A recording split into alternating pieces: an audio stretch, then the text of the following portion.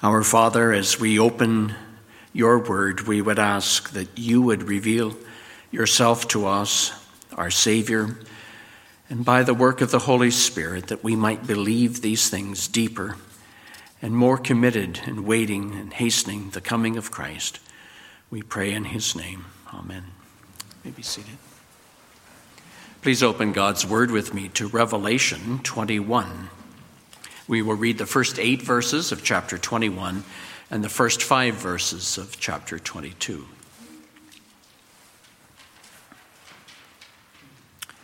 It's very appropriate after celebrating Christmas, the first coming of Jesus Christ. We can close the year reflecting on the second coming of Jesus Christ. And just as it is appropriate, we're celebrating the Lord's Supper tonight, which looks backward and forward. It looks backward to God's remembrance on the work of Christ for us on the cross and his resurrection. So the Lord's Supper points us forward. We do this until he comes. So we're waiting for Christ to establish the new heavens and the new earth, as we read in 2 Peter 3. And John also speaks of the new heavens and the new earth in Revelation 21, and we'll be looking at that tonight. Follow along in the reading of God's word, Revelation 21, the first 8 verses. This is God's word. And then I saw a new heaven and a new earth, for the first heaven and the first earth had passed away, and the sea was no more. And I saw the holy city, New Jerusalem, coming down out of heaven from God, prepared as a bride adorned for her husband. And I heard a loud voice from the throne saying, "Behold, the dwelling place of God is with man. He will dwell or tabernacle with them, and they will be his people. And God himself will be with them as their God. He will wipe away every tear from their eyes, and death shall be no more. Neither shall there be mourning, nor crying, nor pain any more, for the former things have passed away." And he who was seated on the throne said, "Behold, I am making all things new." Also he said, "Write this down, for these words are trustworthy and true." And he said to me, "It is done. I am the Alpha and the Omega, the beginning and the end. To the thirsty I will give from the spring of the water of life without payment. The one who conquers will have this heritage, and I will be his God, and he will be my son. But as for the cowardly, the faithless, the detestable, as for murderers, the sexually immoral, sorcerers, idolaters, and all liars, their portion will be in the lake that burns with fire and sulfur, which is the second death." In Revelation 22, "And then the angel showed me the river of the water of life, bright as crystal, flowing from the throne of God and of the Lamb, through the middle of the street of the city. Also on either side of the river, the tree of life, with its 12 kinds of fruit, yielding its fruit each month. The leaves of the tree were for the healing of the nations. No longer will there be anything accursed, but the throne of God and of the Lamb will be in it, and his servants will worship him. They will see his face, and his name will be on their foreheads, and night will be no more. They will need no light of lamp or sun, for the Lord God will be their light, and they will reign forever and ever."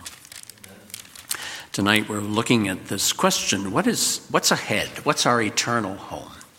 What is the new heavens and the new earth? We're not told much in Scripture. It's probably because we couldn't grasp its joy or its beauty. The Bible just refers to our eternal home as glory. Jesus is bringing many sons to glory, Hebrews 2, verse 10. Jonathan Edwards talks about how we couldn't even grasp it if God described it to us. To pretend to describe the excellence, the greatness, or the duration of the happiness of heaven by the most artful composition of words would be but to darken and cloud it. To talk of raptures and ecstasies, joy and singing is but to set forth very low shadows of the reality. And all we can say by our best rhetoric is really and truly vastly below what is but the bare and naked truth. And if St. Paul, who had seen them, thought it but vain to endeavor to utter it, much less shall we pretend to do it. And the Scriptures have gone as high in the descriptions of it as we are able to keep pace with it in our imaginations and conceptions. The Scriptures have given us as much as we can understand.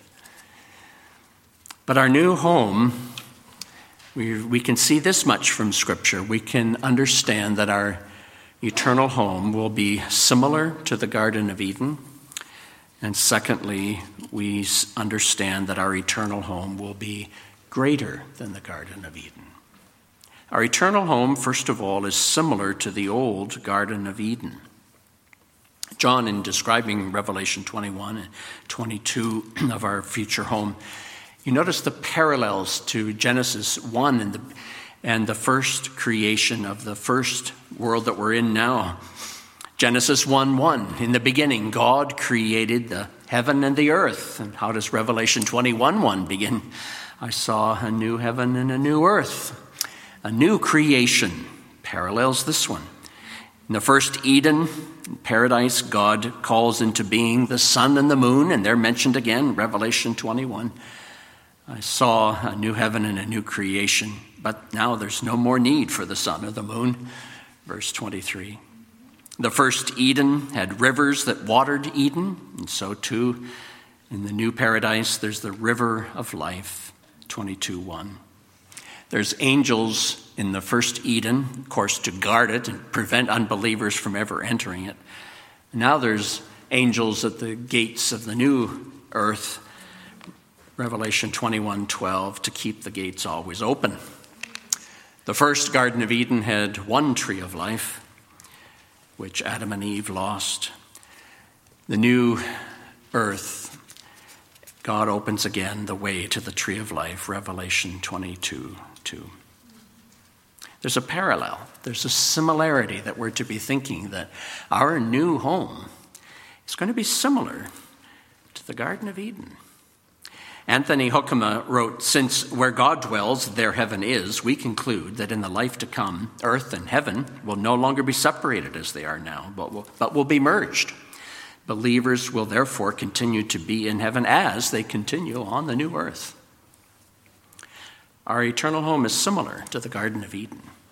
Let's spend most of our time, though, looking tonight that our eternal home is going to be greater than the Garden of Eden. It's going to be greater in at least these two ways. Greater in the sense that the creation is going to be renewed, and greater in the sense that our communion with God will be restored. It's going to be greater in the sense that creation will be renewed. Don't think that when Christ returns and brings judgment upon this world and the universe, that this present world is going to be annihilated and go out of existence and be replaced with something completely different other than what we have now. Yes, this world and the cosmos is going to be destroyed by fire, 2 Peter 3:12, and yes, it will pass away. In that sense, there will be a difference, Revelation 20, verse 11. As the Belgic Confession says, Christ will return burning this old world with fire and flame to cleanse it, but not to annihilate it. This present world will be destroyed and remodeled.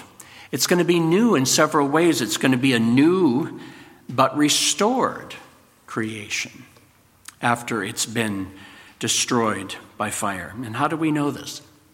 Well, we know this from the parallel to Noah's flood that we read in 2 Peter chapter 3. That flood is also called a destruction.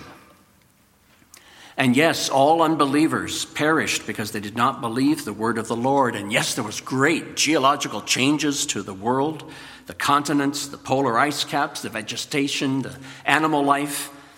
And yet, the world after Noah's flood was replaced with the same vegetation and the same animals, even though the world had been destroyed.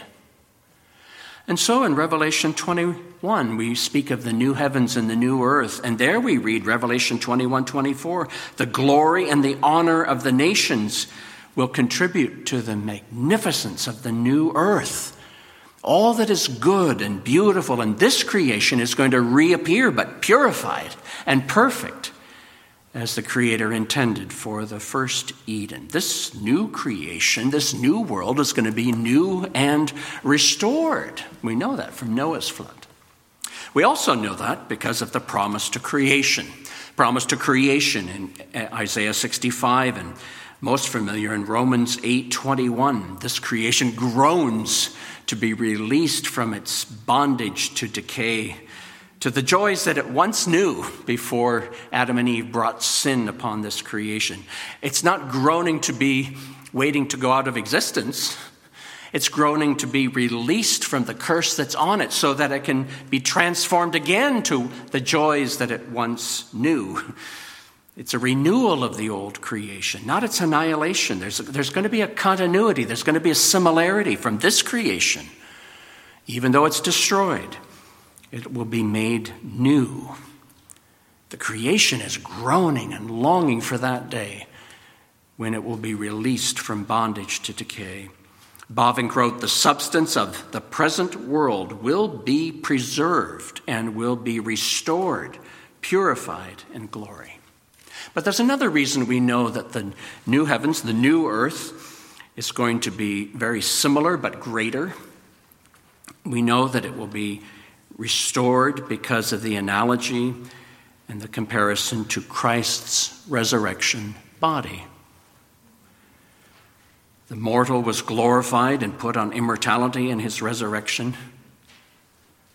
But his resurrected body was the same body that he died on the cross with. It was the same body, not a different body. And so the analogy that we're told, Philippians 3:21, so he will transform the body of our humble state into conformity with the body of his glory.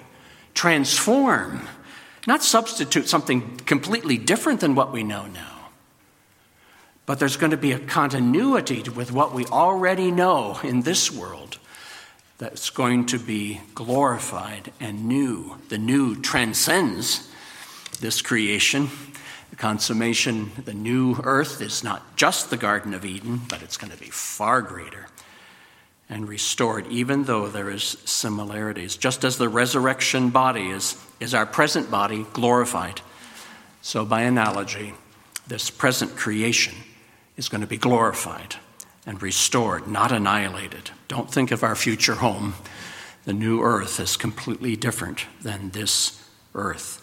Gavin writes, redemption restores and perfects creation. The new creation will be new and restored. And secondly, the new creation will be new and sinless. Our new home. Yes, the tree of life was there, but you notice how it's multiplied, Revelation 22:2. The tree of life in the old Garden of Eden, there was just one. In the new earth, there's a whole park, an entire park, rows of trees of life on each side of the river. And each tree is full of fruit, bearing fruit, not just once a year, every month. And the leaves are for the healing of the nations, all the nations, in fulfillment to the promise given to Abraham, that through him all the nations would be blessed, the work of Christ. So death is removed, sin is removed, the abundance of life. In our new home, the tree of life is there, but greater. And in our new home, the tree of life is going to be secure forever. In the Garden of Eden, first Adam, he enjoyed the tree of life there, but his enjoyment of the tree of life was based on what? It was based on his perfect obedience. But he rebelled against God, and he was driven from paradise, and he lost access to the tree of life. For us, the tree of life in the new earth is also going to be based on a perfect obedience, but not ours. It's based on the perfect obedience of the second Adam. And because Christ is perfectly obeyed God and all of his requirements, and that righteousness is credited to us, we have the promise that the tree of life that we will have access to in the new earth is going to be guaranteed forever. He's won the tree of life for us because of his perfect obedience. And all who put their trust in the Lord Jesus Christ will enjoy it forever. He grants us to eat, and he will grant us to eat forever out of the tree of life, as it says to the church in Ephesus, Revelation 2:7. To the one who conquers, I will grant to eat of the tree of life, which is in the paradise of God. Our new home, the new earth, will be new and restored. The new earth will be new and sinless. The new earth will be new and newer. It will always be more new. We don't understand that. Revelation 21:1, the new heaven, the new earth, the new Jerusalem. The Greek there is not new in the sense of newborn, like an infant, young in age, or new in the sense of time or origin, as a new beginning. But rather it's kainos, which means new in quality. It's always going to be fresh. It's always going to be rejuvenated. It's always going to be brand new. Can you imagine buying a new car and you think, I wonder how many days this is going to remain new? You drive it off the lot, it's already lost value. Before you get home, it's already dirty. How many days before it gets its first scratch in the parking lot, or loses the smell of the new car, unless you buy those air fresheners, the new car smell. New heaven, new earth. It's not the idea that it's new at first and then it's going to wear down. And it's not even the idea that it's new and it will always stay brand new, like a car that never got old or never got scratched or never lost its new smell. But it's the idea that the new heaven and the new earth is always going to be newer. It's always going to be getting better and improving with age. Perhaps we could say in the new heavens and the new earth, the second law of thermodynamics, that everything goes to entropy and disorder. It's not going to operate anymore. It's going to be the opposite of aging. Everything is going to continually get newer and better. Jonathan Edwards put it, in heaven, by length of time, things become more and more youthful. That is, more vigorous, active, tender, and beautiful. In heaven, we keep getting smarter and wiser and happier. We keep falling more in love. The unfolding of the story of redemption will have us taking one gasp after another, our joy and amazement ever increasing. Lloyd Jones wrote, not merely are we restored to where Adam was, we're taken beyond it to the place at which Adam would have arrived had he continued in the state of innocence and obedience. This present world is not going to be annihilated and replaced with something completely different. No, it's going to be a world that's, yes, destroyed and remodeled, but it's going to be a new world. It's new and restored. It's going to be a new earth. It's going to be new and sinless. And it's going to be a new earth that's newer and newer. It's always going to be more new, and that is our eternal home. Revelation 21 opens the new heaven and the new earth. And the new Jerusalem, the presence of God with his people, comes down to this earth. And here, God tabernacles with us on the new earth as the fulfillment to the promise to Abraham that he would inherit the land, which the New Testament expands to inherit the world. Romans 4:13. Jesus promised believers, the meek will inherit the earth. Matthew 5:5. And we look forward to the restoration of all things, Acts 3:21. Jesus is now in heaven until the time for restoring all things, that is, this creation. That's what we're waiting for, when he will come and renew and restore this world. This new earth will be our eternal home.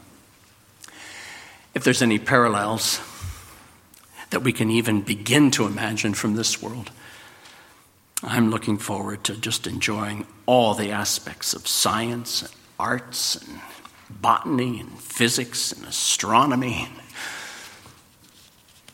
Maybe you think, well, I can't really sing that well now. But in that new earth, you're going to enjoy all the arts and music and beauty without any limitations, any restrictions. And it's going to be new and newer forever. It's not that we're going to be sitting on clouds with harps. As one epitaph in a London cemetery said, "Weep not for me, friend, though death us do sever, I'm going to do nothing forever and ever." But it's more like Samuel Albury in his book Lifted, Experiencing the Resurrection Life, writes, "This is our hope. Our future is very much physical. Contrary to the view that most people have of heaven, our ultimate destiny is physical. We'll not be floating around disembodied in the middle of some cloudy vista. We'll have bodies, risen, transformed, glorious bodies in the new heaven and the new earth." He continues, "Virtually none of my mental imagery of heaven had come from the Bible, but from medieval artists and modern-day cartoonists. Clouds and harps and winged babies floating around in night dresses. In fact, part of the blame lies in calling it heaven to start with. It's the new earth. It will be no less physical than the present earth. God says, 'I will make all things new,' not 'I will make all new things.' The new earth will not be completely unrecognizable. It will still be this world, a renewed version of it, not a replacement for it." Until Christ returns, and we pray that he returns quickly, when believers die, our souls immediately go to Christ with heaven, and what a comfort that is at a funeral of a believer. But the bodies are buried here on earth, waiting for that last day of resurrection when Christ returns. When Christ returns on that last day with a shout of the archangel, the trumpet call of God, he will raise and glorify our bodies and unite them to our souls. And so believers who die now are in the presence of Christ, but they don't have a body. They're waiting for the resurrected body. Until the second coming of Christ, as Romans 8:23 says, we are waiting eagerly for our adoption as sons, the redemption of our body. I hear of well-meaning people speak of the dead in Christ, and you've heard it too. You hear people who are well-meaning, but they speak of those who have died in Christ as now dancing or clapping as if they had bodies. Or people say of a believer who's maybe been very sick in this life after a long illness, and at the funeral people might say things like, "Well, rejoice that their body's been made new." No, that's bad theology. That's not the scriptures. That's not what the scriptures teach. Our souls are with Christ. And the comfort that is, there's fullness of joy in the presence of Christ. But our souls now in heaven are without their bodies. They're not yet glorified. Our redemption is not yet complete. We're waiting for the restoration of the body, the resurrection on the last day. The status quo now of believers' souls going to heaven is not what it's going to be forever. We're waiting for the new heavens and the new earth. Our eternal home is greater than the Garden of Eden. It's going to be greater in these two ways. The sense that creation is going to be renewed in a far greater way.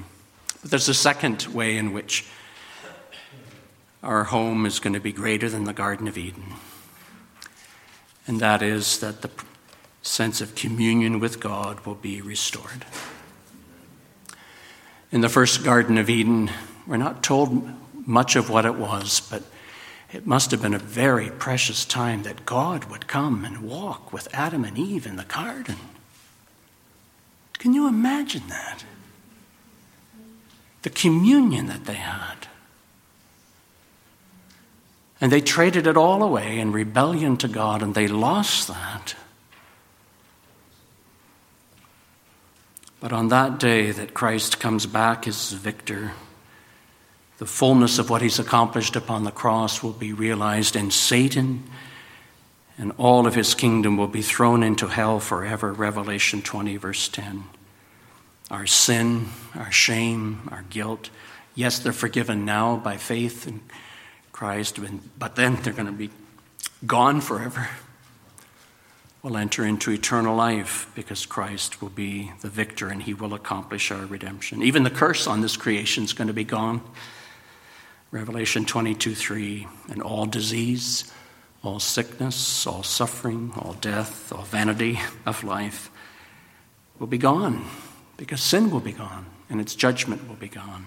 And therefore there will be no more tears, Revelation 21:4. And that means everything that causes the tears. No more pain, no more disappointments, no more misunderstandings, no more goodbyes, no more death, no more fights, no more sin, no more fears, no more injustice, no more poverty. Nothing in eternity is ever going to cause us to mourn or grieve. No memories of this earth that would cause pain or sorrow. That's just one reason why I believe believers now in heaven cannot look down on us and see us sinning. What grief that would cause. But most of all, the new heavens and the new earth, we read in Revelation 21:3, is the new Jerusalem is going to come down to this earth. And God is going to, again, tabernacle with us. It said it's twice. That walking in the garden is going to happen again. And God is going to come and restore that relationship that we lost in the Garden of Eden. And God will be their God, implying that he will be a faithful and loving supplier of all of their needs with unimaginable fullness. All the commitments and promises of God throughout history find the apex of their fulfillment. Porthros, he will never leave us. He will never forsake us. Revelation 22:4, and they will see his face. That means that communion is going to be restored that was lost in the garden.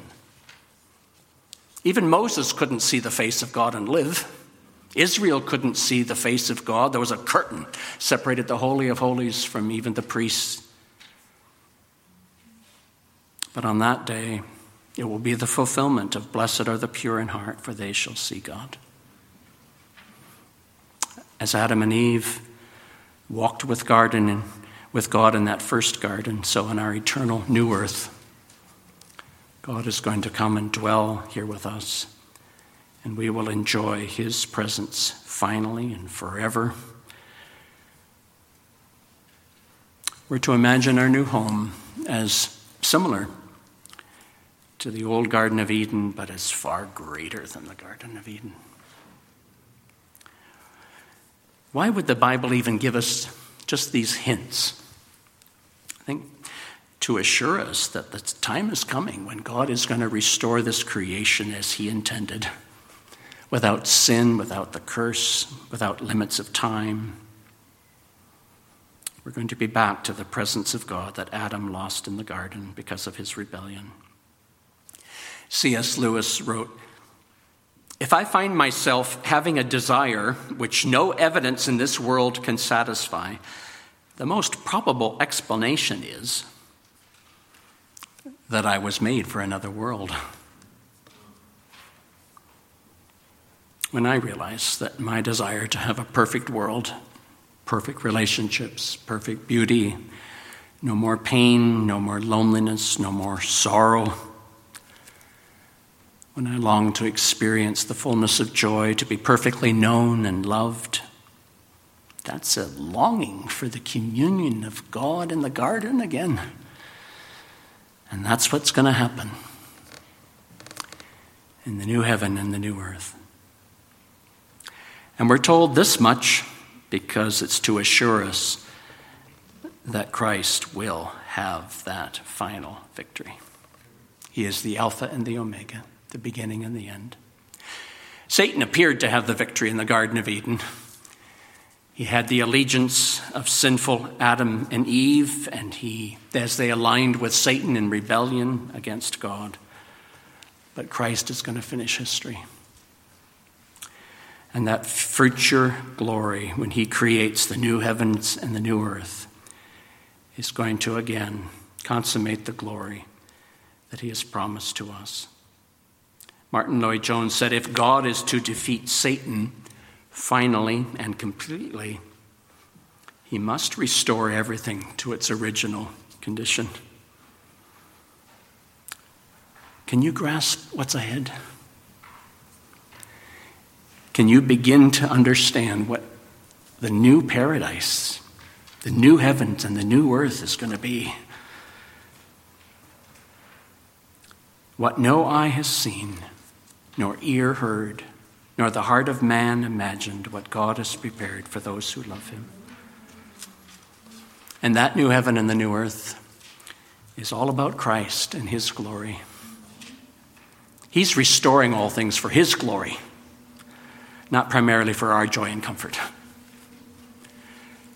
But he's restoring all things so that he is shown to be the Alpha and the Omega. It's the final restoration of God's glory, begun at the fall, accomplished in the death and resurrection, glorification of Jesus Christ, and it will be accomplished at the return of Jesus Christ and the creating of the new heaven and the new earth. If we don't get this, it's all for God's glory, then we'll think of the new earth as all about for me. It's for the glory of Christ. Heaven exists for God, and apart from God, it has no meaning. We must never, not for a moment, think of heaven apart from him. We will be sane and safe and biblical in our studies only if, right at the forefront of our thinking, is this concept: heaven is for God and for his glory. Here we are at the beginning of another calendar year. Is this what you long for? Come, Lord Jesus. Is this what you reflect on often? That the best is yet to be. David Moore relates the story of a phone call from elderly Martha to her pastor. And Martha's words were very serious. She asked her pastor to come by that afternoon. So he did, and when they sat down, she told him the news that her doctors had just told her that they had discovered a tumor, and she said, the doctors say that I probably have only 6 months to live. Pastor Jim spoke. I'm so sorry, but before he could even finish, Martha interrupted him. She said, oh, don't be. The Lord has been so good. I've lived a long life. I'm ready to go, and you know that, but I wanted to talk to you about my funeral. I've been thinking about it, and there's some things I know that I want. The two of them talked quietly for a long time. They talked about Martha's favorite hymns and the passages of Scripture that had meant much to her throughout the years, many of the memories that they shared over the 5 years that Pastor Jim had been pastor at Central Church. And he thought that they had covered just about everything, and he rose to leave, and Martha paused, and she looked at him with a twinkle in her eye, and she said, there's one more thing, Pastor. When they bury me, I want my old Bible in one hand and a fork in the other. A fork, said Pastor Jim. He was surprised. Why do you want to be buried with a fork? And she said, I have been thinking all about the church dinners and banquets that I've attended through the years. She explained, I couldn't begin to count them all, but one thing sticks in my mind, and those really nice get-togethers. When the meal was almost finished, a server or maybe a hostess would come by to collect the dirty dishes, and I can hear the words now. Sometimes at the best ones, somebody would lean over my shoulder and whisper, you can keep your fork. Do you know what that meant? Dessert was coming. And it wasn't just a cup of Jell-O or pudding or even a dish of ice cream. You don't need a fork for that. It meant the good stuff, like chocolate cake or cherry pie. When they told me I could keep my fork, I knew the best was yet to come. And that's exactly what I want people to talk about at my funeral. Oh, they can talk about all the good times we had together. That would be nice. But when they walk by my casket and look at my pretty blue dress, I want them to turn to one another and say, why the fork? And that's when I want you to tell them, I kept the fork because the best is yet to come. What no eye has seen, nor ear has heard, nor the heart of man imagined, what God has prepared for those who love him. Shall we pray?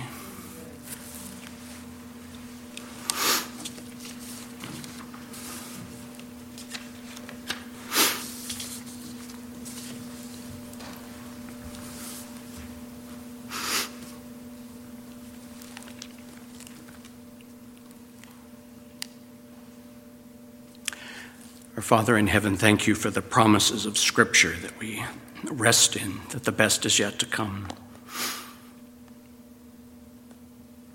And thank you for the Lord's Supper, which points us thereto. We do this in remembrance of him. And we do this until he comes again. We ask that this supper now will be a means of encouragement and grace to your people. We pray in Jesus' name. Amen.